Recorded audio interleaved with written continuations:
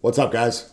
It's Chase. I'm here with your weekly update, and I want to kick it off with a quote today. My individual design clients saw this quote a couple months back. My uncle shared it with me, and I wanted to share it with everybody. The quote is from Albert Camus, and it is, "Everybody knows that pestilences have a way of recurring in the world, yet somehow we find it hard to believe in ones that crash down on our heads from a blue sky. There have been as many plagues as wars in history, yet always plagues and wars take people equally by surprise." It's that last part, especially taking us by surprise, not being able to believe it when it's crashing down on us. Like, no matter what your feelings are in the current situation, the fact is that it happened, and our routines have been upended. What we need to do driving forward is maintain as much normalcy as possible in our routines. And hopefully by now we've figured out where we can continue working on the same goals that we were working on, and we've got a routine established. Getting that daily rhythm dialed in will help so that we're not taken by surprise by future changes like this. Humanity has always come out the other side of things like this for the better.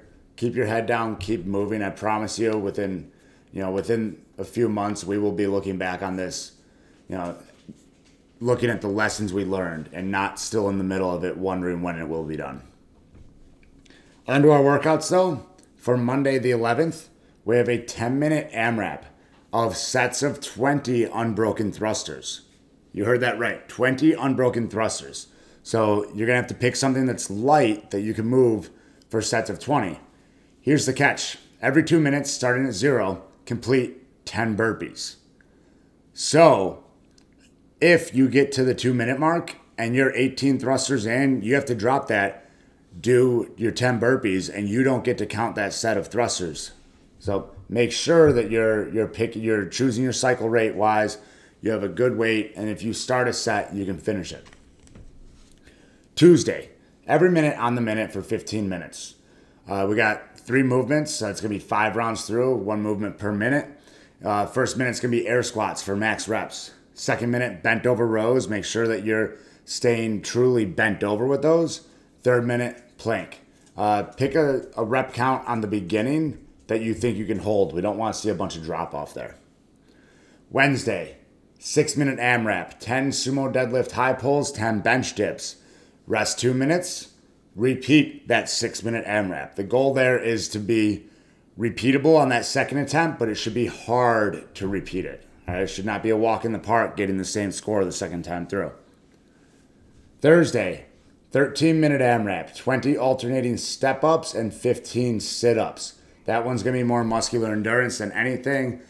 Make sure to break smart. Don't go unbroken until you absolutely can't anymore and then end up doing sets of 4 and 5 because you can't do anymore.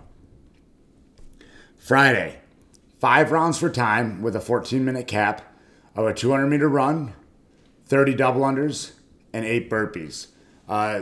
We have subs for that run and the double unders explained in our videos, which are all uploaded to YouTube already if you go to our channel.